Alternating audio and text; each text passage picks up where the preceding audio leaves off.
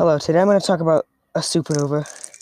Compared to a star's entire history, the visual appearance of a supernova is very brief, perhaps spanning several months, so the chance of observing one with the naked eye is roughly once in a lifetime.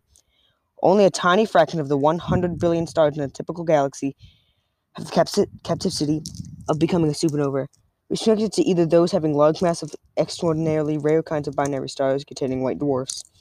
What causes a supernova to happen? One type of supernova is caused by the last horror of a dying massive star. This happens when a star at least 5 times the mass of our sun goes out with a fantastic bang. Massive stars burn huge amounts of nuclear fuel at their cores or centers. This produces tons of energy, so the center gets very hot. Heat generates pressure, and the pressure created by the star nuclear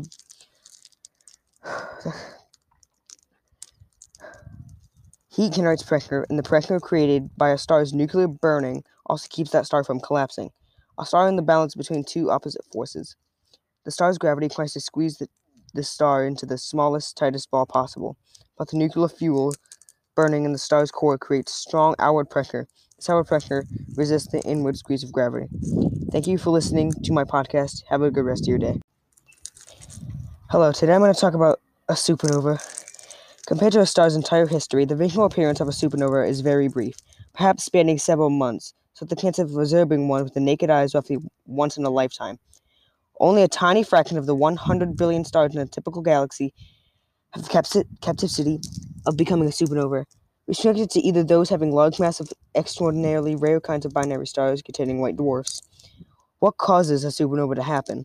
One type of supernova is caused by the last horror of a dying massive star. This happens when a star at least 5 times the mass of our sun goes out with a fantastic bang. Massive stars burn huge amounts of nuclear fuel at their cores or centers. This produces tons of energy, so the center gets very hot. Heat generates pressure, and the pressure created by the star nuclear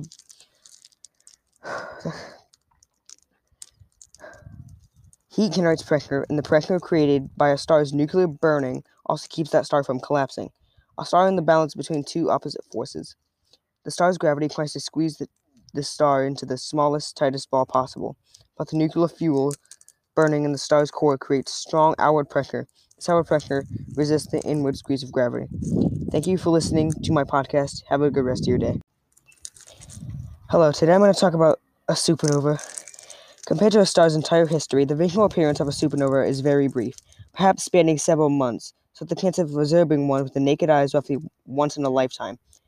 Only a tiny fraction of the 100 billion stars in a typical galaxy have capacity of becoming a supernova, restricted to either those having large mass of extraordinarily rare kinds of binary stars containing white dwarfs.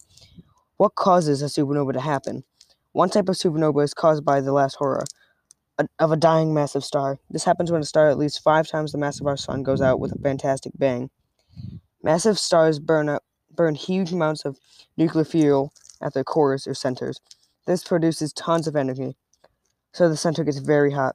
Heat generates pressure, and the pressure created by the star nuclear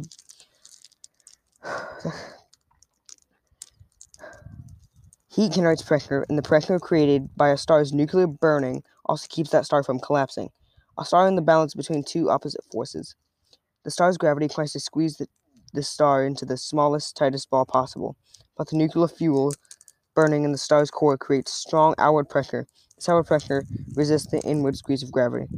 Thank you for listening to my podcast. Have a good rest of your day.